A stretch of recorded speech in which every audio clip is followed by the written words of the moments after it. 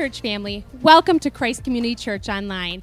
We are thrilled to have you joining us today. I'm Shayla. And I'm Amy, and we're excited to host today's service. Do we have any kids out there? Are you ready for something ultimately uber exciting? VBS Reimagine starts this weekend. Our kickoff drive-thru is this Sunday night, July 19th from 6 to 8 p.m. in the CCC parking lot, and the fun doesn't end there. The rest of the week will be exploding with exciting activities via online videos that you'll be able to watch wherever you are. Parents, haven't registered yet? No problem. Just drive up on the night of, and we'll get your kids ready for the fun. It'll be such a fantastic time. We can't wait for you to join us. We are all about the kids today. We have an awesome opportunity for kids ages 3 by September 1st through 6th grade called Awana. It's a night filled with games, Bible lessons, worship, and scripture memorization. Our early bird registration ends this Monday, July 20th. Sign up by then and you will save $10 per child. While we are unsure of exactly what Awana will look like, we will keep you updated on the exciting things we have planned. We are just about to get started with Christ Community Church Online. So however you're joining us today, we welcome you to lean into what God has for you during this service. So let's make some joyful noise and worship our King.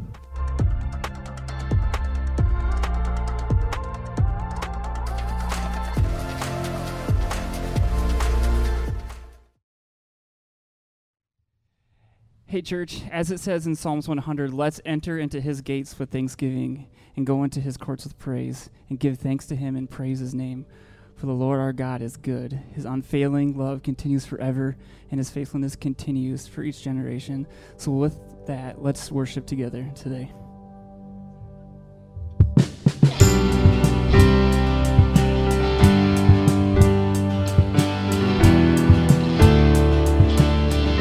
This is the day you have made.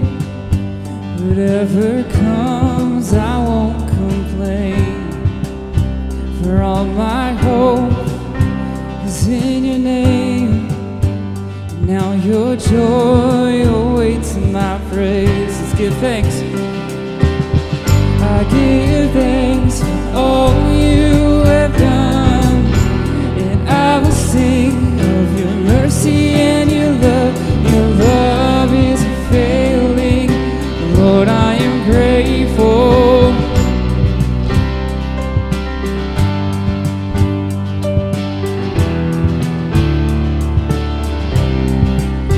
When I was down, you brought me out and set my feet on higher ground.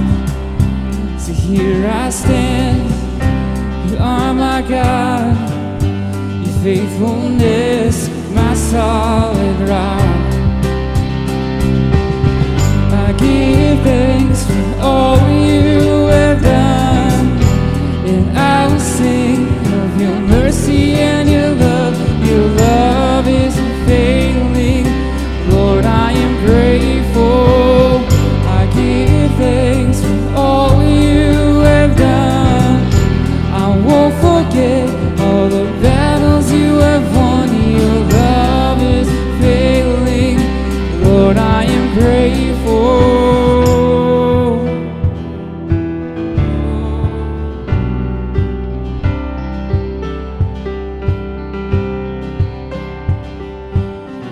And as we lift our hands, the heavens open, heavens open.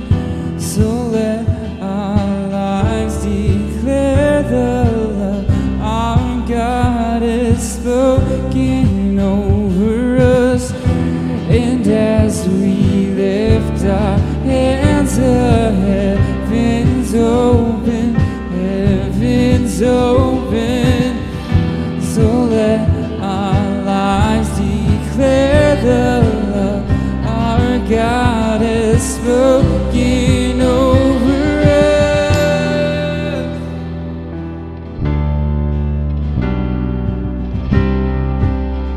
All right, church, let's continue to give thanks to him.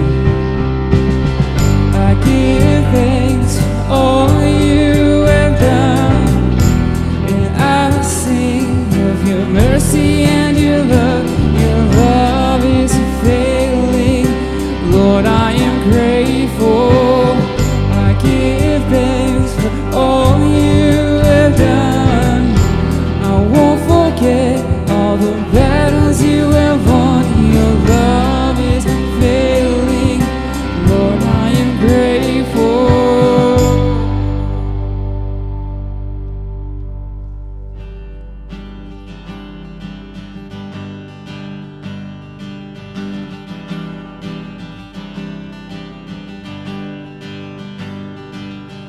The weapon may be formed, but it won't prosper.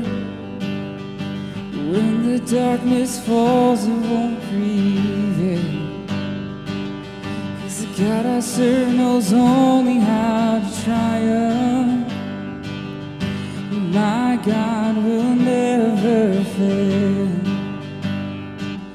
Oh, my God will never fail. I'm gonna see victory. I'm gonna see victory. For the battle belongs to you, Lord. I'm gonna see victory. I'm gonna see victory. For the battle belongs to you, Lord.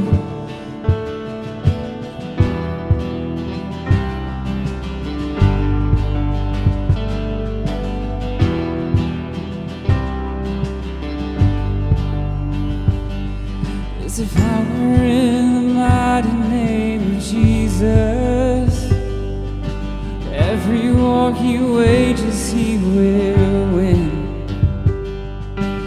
I'm not backing down from any giant. I know how this story ends. Yes, I know how this story ends. I'm gonna see victory. I'm gonna see victory. For the battle belongs to you, Lord. Oh, I'm gonna see victory. I'm gonna see victory.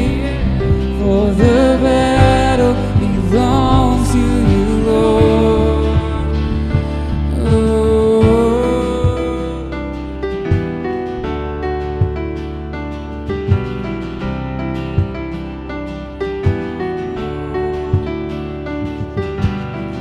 You take what the enemy meant for evil and you turn it for good. You turn it for good. 'Cause you take what the enemy meant for evil and you turn it for good. You turn it for good. 'Cause you take what the enemy meant for evil and you turn it for good. You turn it for good. I'm gonna see victory. I'm gonna see victory. For the battle belongs to you, Lord. I'm gonna see victory. I'm gonna see victory. For the battle belongs to you, Lord. I'm gonna see victory. I'm gonna see victory. For the battle belongs to you, Lord. Oh, I'm gonna see victory. I'm gonna see victory. For the battle belongs to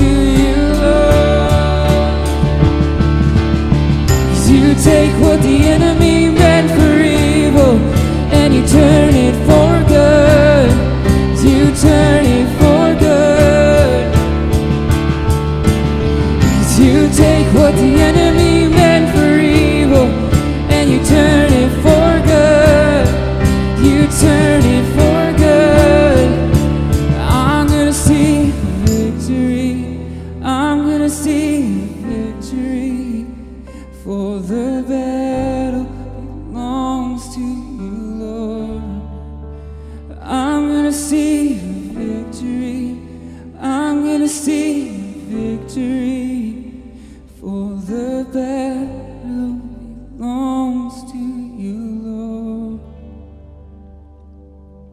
And God, we are just so thankful for the victory that we have in your name, the confidence that we can have in the name of Jesus, God. It's because of what you did on that cross for us that we can see the victory in the end. And we know, because of your faithfulness, that the battle has already been won, God. So we praise you for that, God. As we continue to go into your word today, just continue to work on our hearts, Father. Point us to you. Now let us be distracted on what's going on around us, God. Just focus our minds and our hearts on you, God. And we're so thankful for who you are, that we get to spend this moment with you. It's in your name we pray. Amen.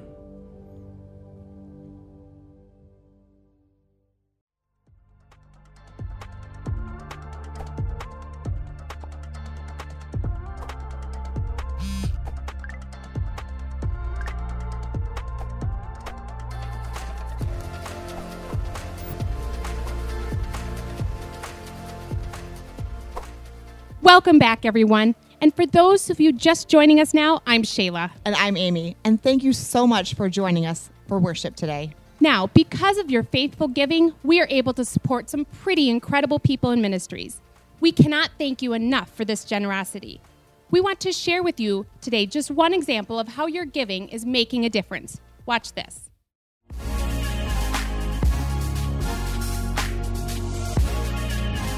Hi, Christ community. My name is Jamie Rudin. I'm from right here in Rochester, Minnesota.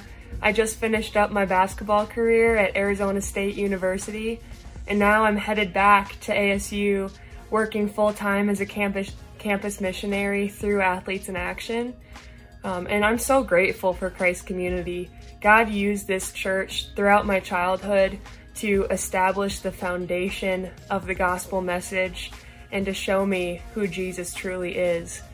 And now I'm excited to go back to ASU to reach student athletes with the gospel, to build them up through mentorship and fellowship, and to see God transform their lives for his kingdom. Thank you so much for being a part of this mission.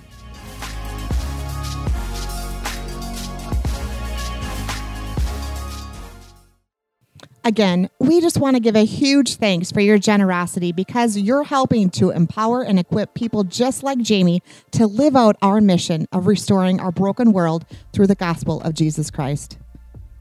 If you would like to join us in worship through giving, we would encourage you to take this opportunity and click on the Give link on your screen or on our Facebook post. Thanks in advance for your continued generosity. If you're new to joining us, thank you so much for tuning in to our online church experience. We are so glad to have you here. Whether you've been with us for years or this is your first time watching us online, we are excited to welcome you to our church.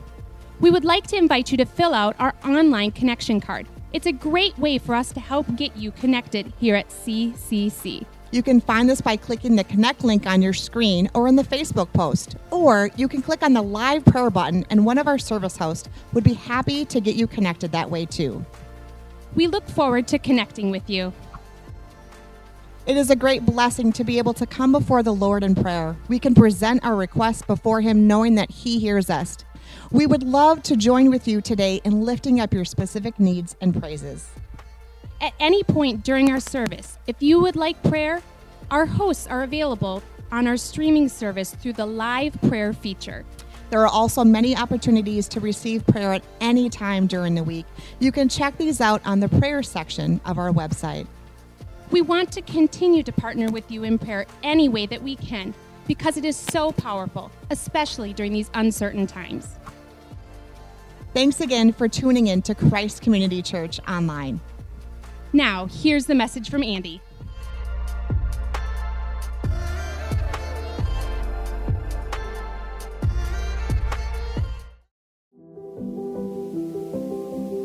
That's one small step for man, one giant leap for mankind. You can now glimpse the future with nothing more than a modem, a phone line. I have a dream today. For them, treating coronavirus has an extra layer of stress. As a soldier, though a soldier of peace.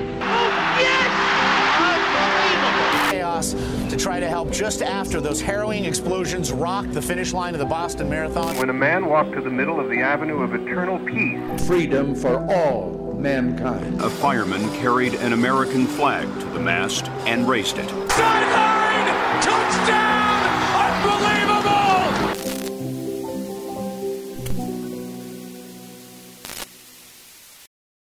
Hey CC family, Pastor Andy here, bringing you the message this week. I just want to give a personal thanks to Daryl and the team for letting us out of our offices up in the warehouse. It's always fun when the youth guys get to join the adults in big church, even if it's online virtually with you all.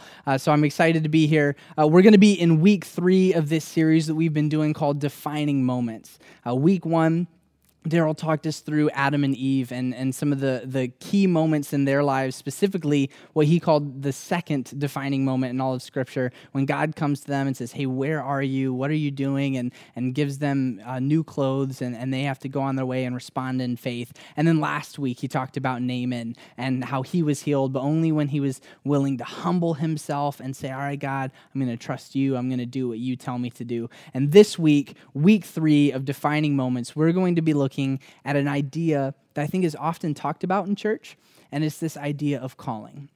Now, it's mentioned a lot, but I think that there's almost this like Disney-esque idea about calling. Like calling is this thing that we, are a Disney princess for, and it's this destiny that's magical out somewhere in the great beyond, and we'll sing a lovely song, and birds will come and land on our shoulders, and we've reached our calling.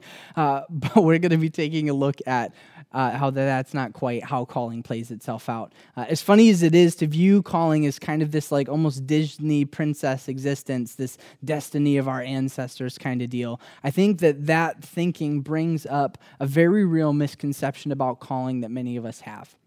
And that is this, that calling is some distant thing in the future that we have to make all of the right decisions for, or we'll miss it.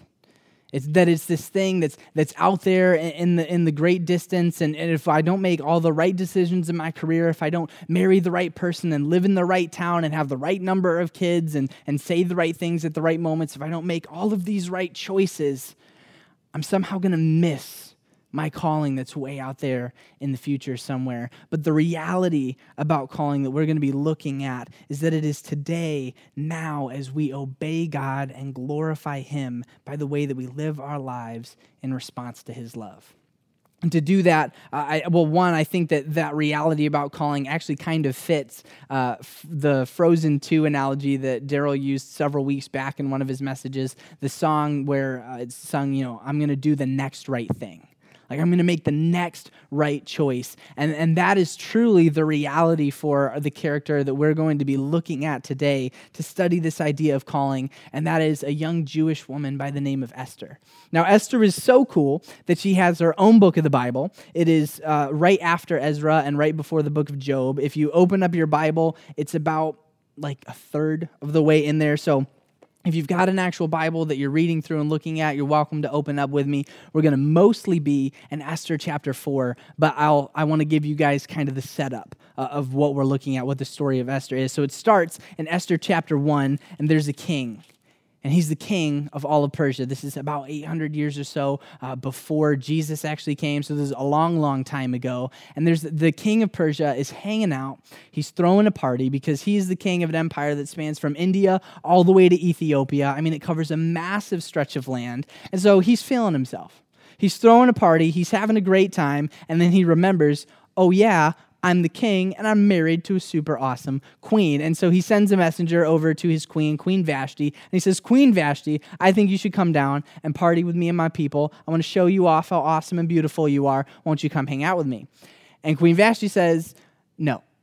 I've already, taken my makeup off for the evening, and I've put my mask on. Not the kind that we have to wear, but, like with the cucumbers and everything. And I'm hanging out. I'm about ready to go to bed. I'll pass.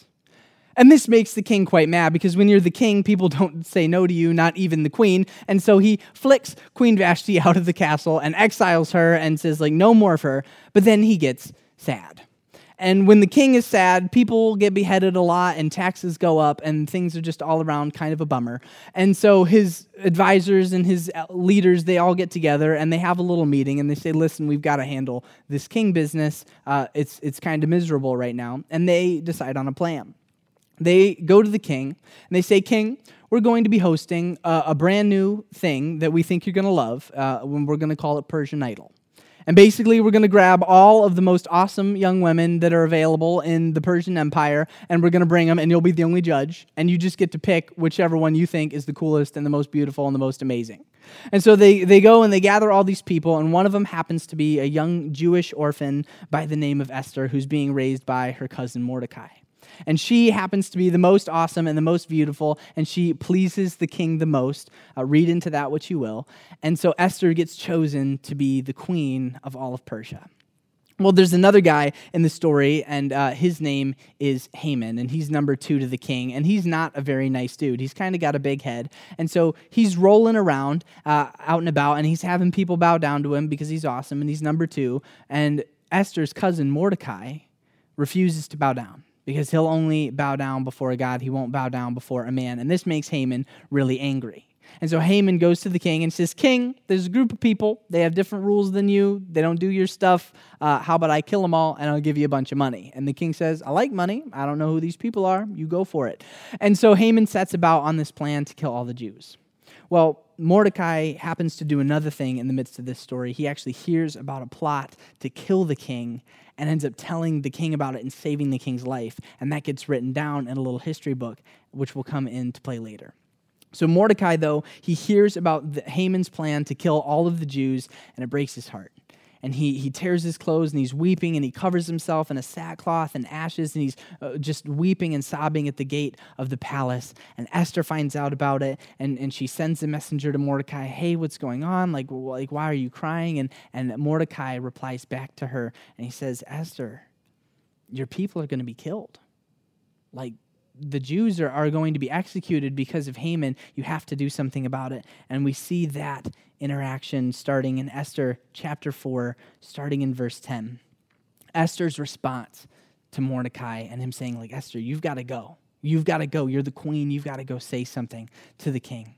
And so in Esther chapter 4, starting in verse 10, Esther responds this way. It says, Then Esther spoke to Hathach and commanded him to go to Mordecai and say, All the king's servants and the people of the king's provinces know that if any man or woman goes to the king inside the inner court without being called, there is but one law, to be put to death, except to the one whom the king holds out the golden scepter so that he may live.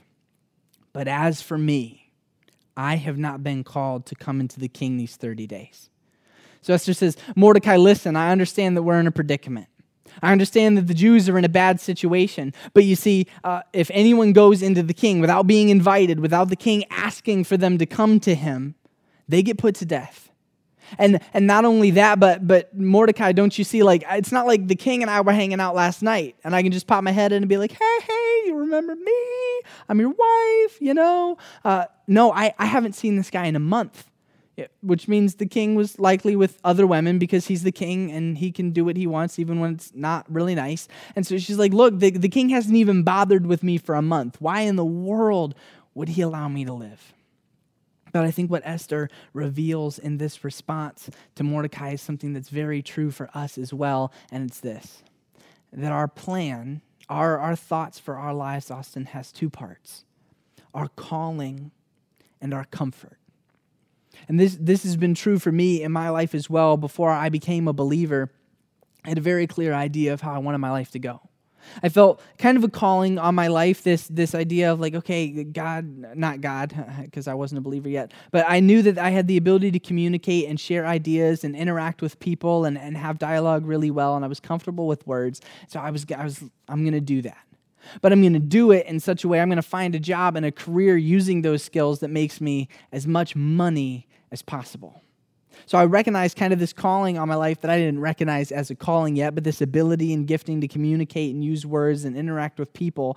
But I also had this comfort in my life as well. I want to make money. And it wasn't so that I could provide really well for my family and be generous. It was so that I could be safe, so that I could buy the cool things and have what I wanted and never rely on anybody and make all my own choices and be my own God. And Esther reveals here that she has sort of a similar thing. She's saying, look, listen, I'm the queen, and I get that. That's where I'm at, and I've been obviously put in this position, not necessarily by my own choice, but I'm here. But I'm also, I'm comfortable. I figured out how the politics work and when I shouldn't talk to the king, and that if I kind of stay to myself, then I won't be bothered very much. I'm good where I'm at. I've got my bubble. But here's the reality, is that our comfort distorts our calling. Our comfort, this bubble that we are comfortable to live in, takes our calling, that thing from God, those abilities and gifts and passions that he has for us, and it twists it just enough that we're not living fully in to our calling. And so Esther kind of reveals this to Mordecai. She's like, hey, look, I get that I'm in this cool position, but I'm good. I'm comfortable where I am. And thankfully, Mordecai is ready with a response. In verse 12, it says, and they told Mordecai what Esther had said. And then Mordecai told them to reply to Esther, do not think that in the king's palace you will escape any more than the other Jews. Verse 14, for if you keep silent at this time, relief and deliverance will rise from the Jews from another place, but you and your father's house will perish. Stop there. Mordecai, in his response to Esther, reveals two things that I think are very true for us today as well. The first thing he says right there at the beginning of verse 14, says, for if you keep silent at this time, relief and deliverance will arise for the Jews from another place. Mordecai says to Esther, Esther, God will still accomplish his plan. It doesn't matter if you obey or not. God is still going to protect his people. He's still going to make it happen. He doesn't need you to make the right choice in this moment. He is still going to protect his people. Now, it might look a little different. Maybe that means that God will raise up a warlord within the Jewish people who will fight back against Persia and save them, but there will be tons of death and destruction. Who knows? And Esther, you might be able to prevent that. But God is still going to accomplish his plan. It doesn't matter what you do. And that would be true for my life too. If I had chosen to walk down that path and pursue those other things, if I had never said yes to Jesus when I was 15 and recognized that God had been calling me into student ministries, there would still be someone standing here opening up God's word and sharing truth from it. It wouldn't be me, and my life would be a mess, but God would still be accomplishing what he set out to accomplish. Now, there might be an easy temptation with that thinking to say, great, well then if God's going to accomplish what he's going to accomplish, and I like my bubble a whole lot because it's chill and I'm comfortable, then why should I leave my bubble? Why not let God do his thing and I'll do my thing over here and it'll be just fine? Well, Mordecai doesn't even finish his sentence before he addresses that very thought.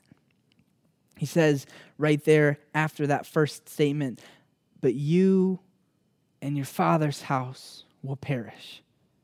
The second thing that Mordecai tells Esther in his response is that our comfort will not save us.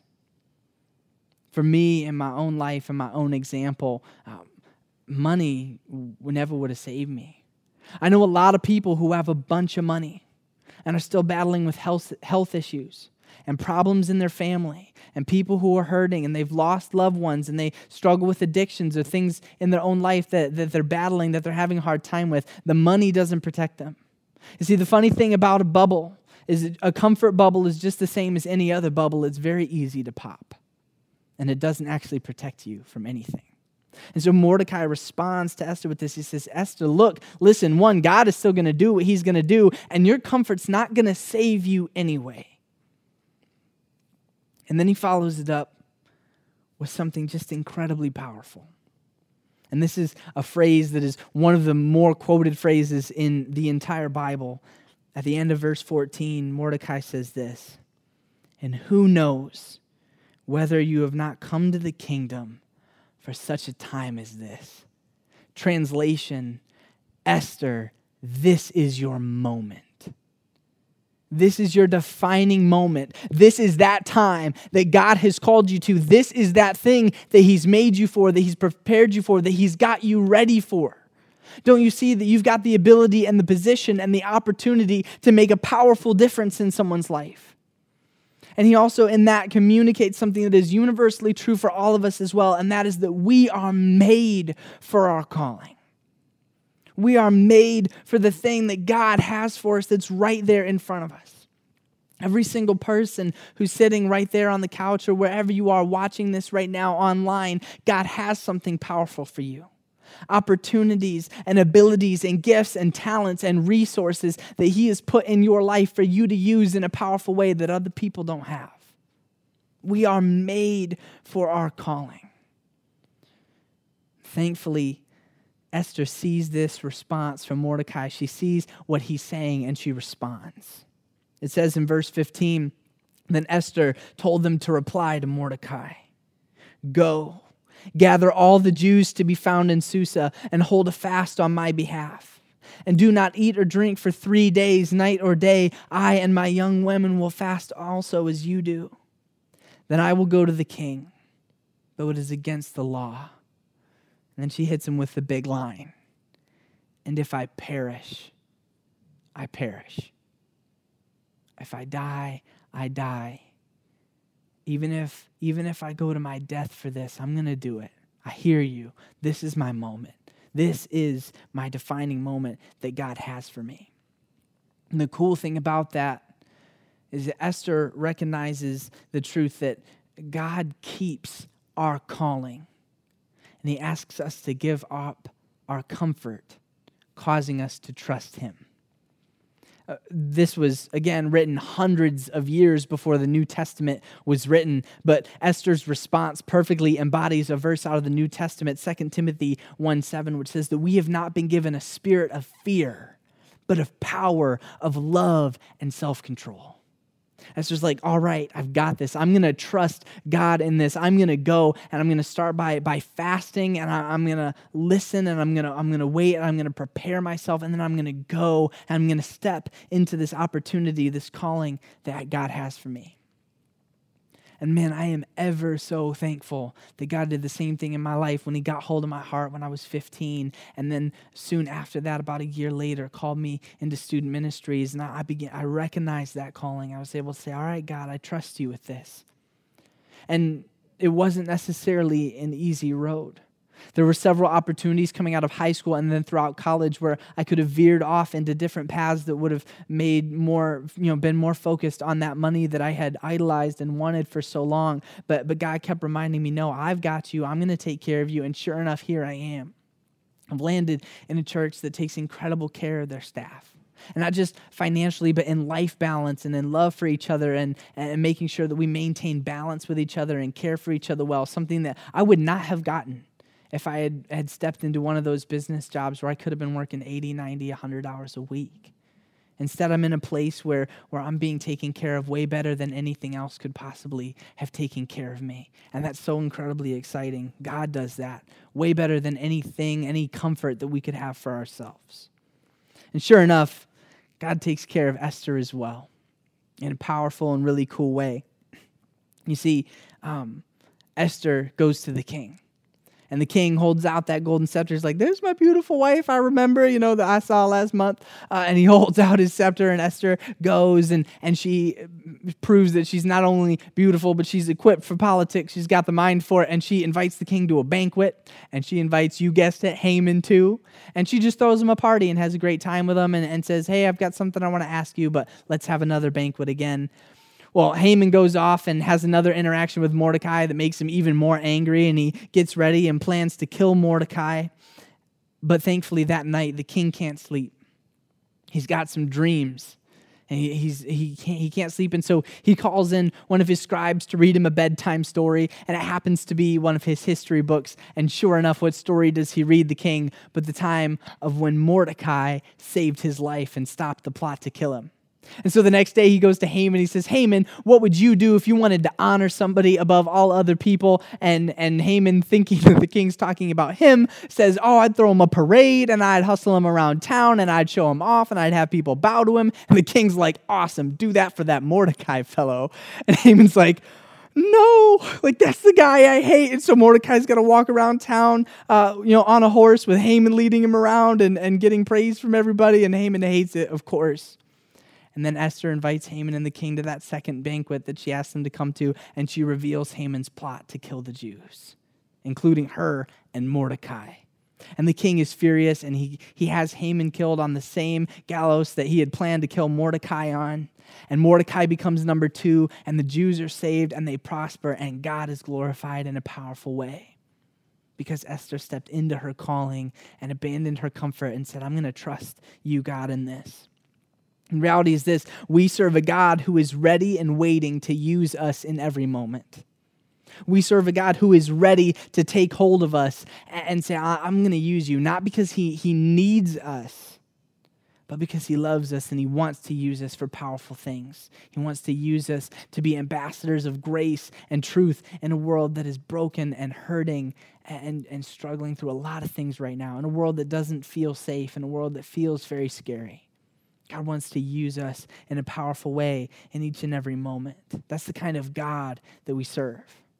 Now, in my personal example, kind of all throughout this message, I talked about how money was a big idol in my life. It was something I struggled with, and I want to make very clear that money is not a problem.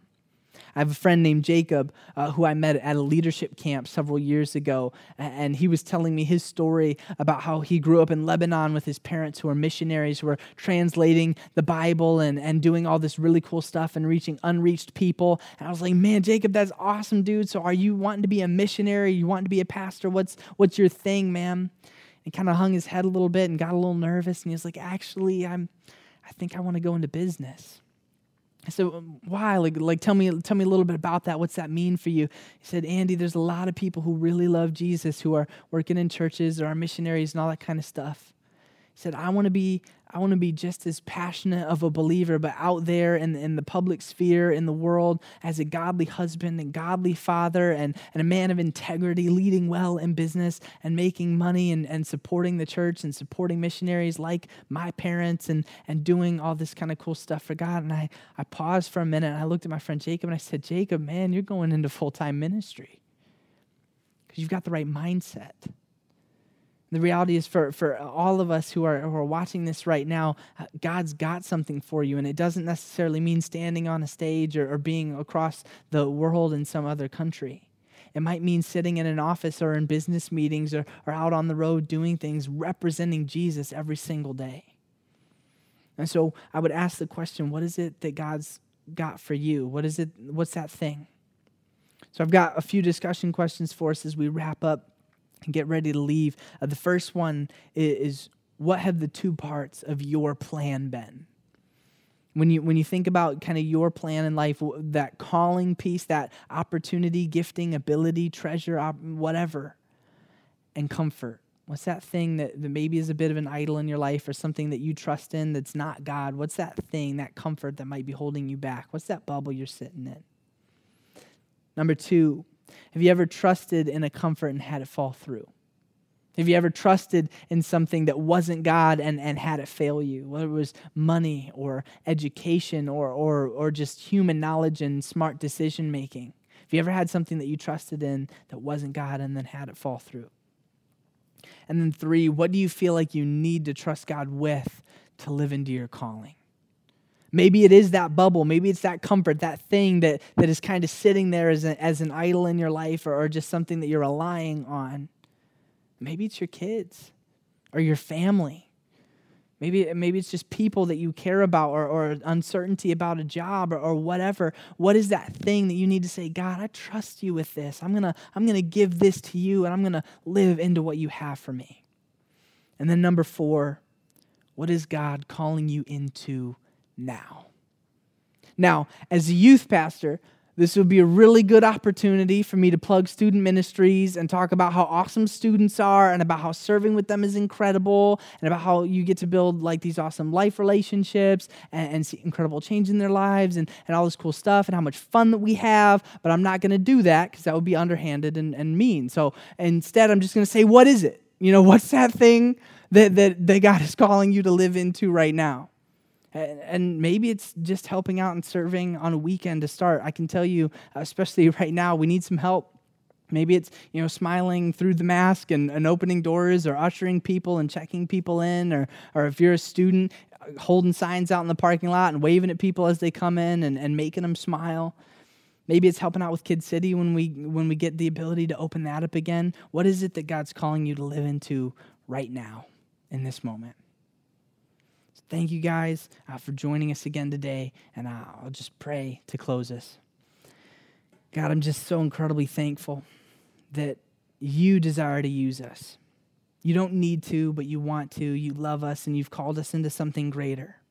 So God, I pray for courage and for trust and for faith, for that spirit of power over each and every one of us as we make a choice to live into our calling every day. I pray that you would call us out of our comfortable bubbles and into the great things that you have for us. God, we love you, we trust you, and we give you praise. It's in your name we pray. Amen. You guys have a great week. We'll see you next time.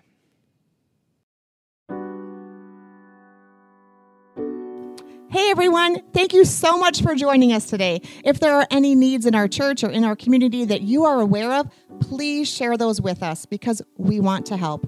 You can do this by contacting the church office or by going to the Service Opportunity tool on our website. We will work with you to figure out how CCC can help. Thank you for choosing Christ Community Online for your church experience today.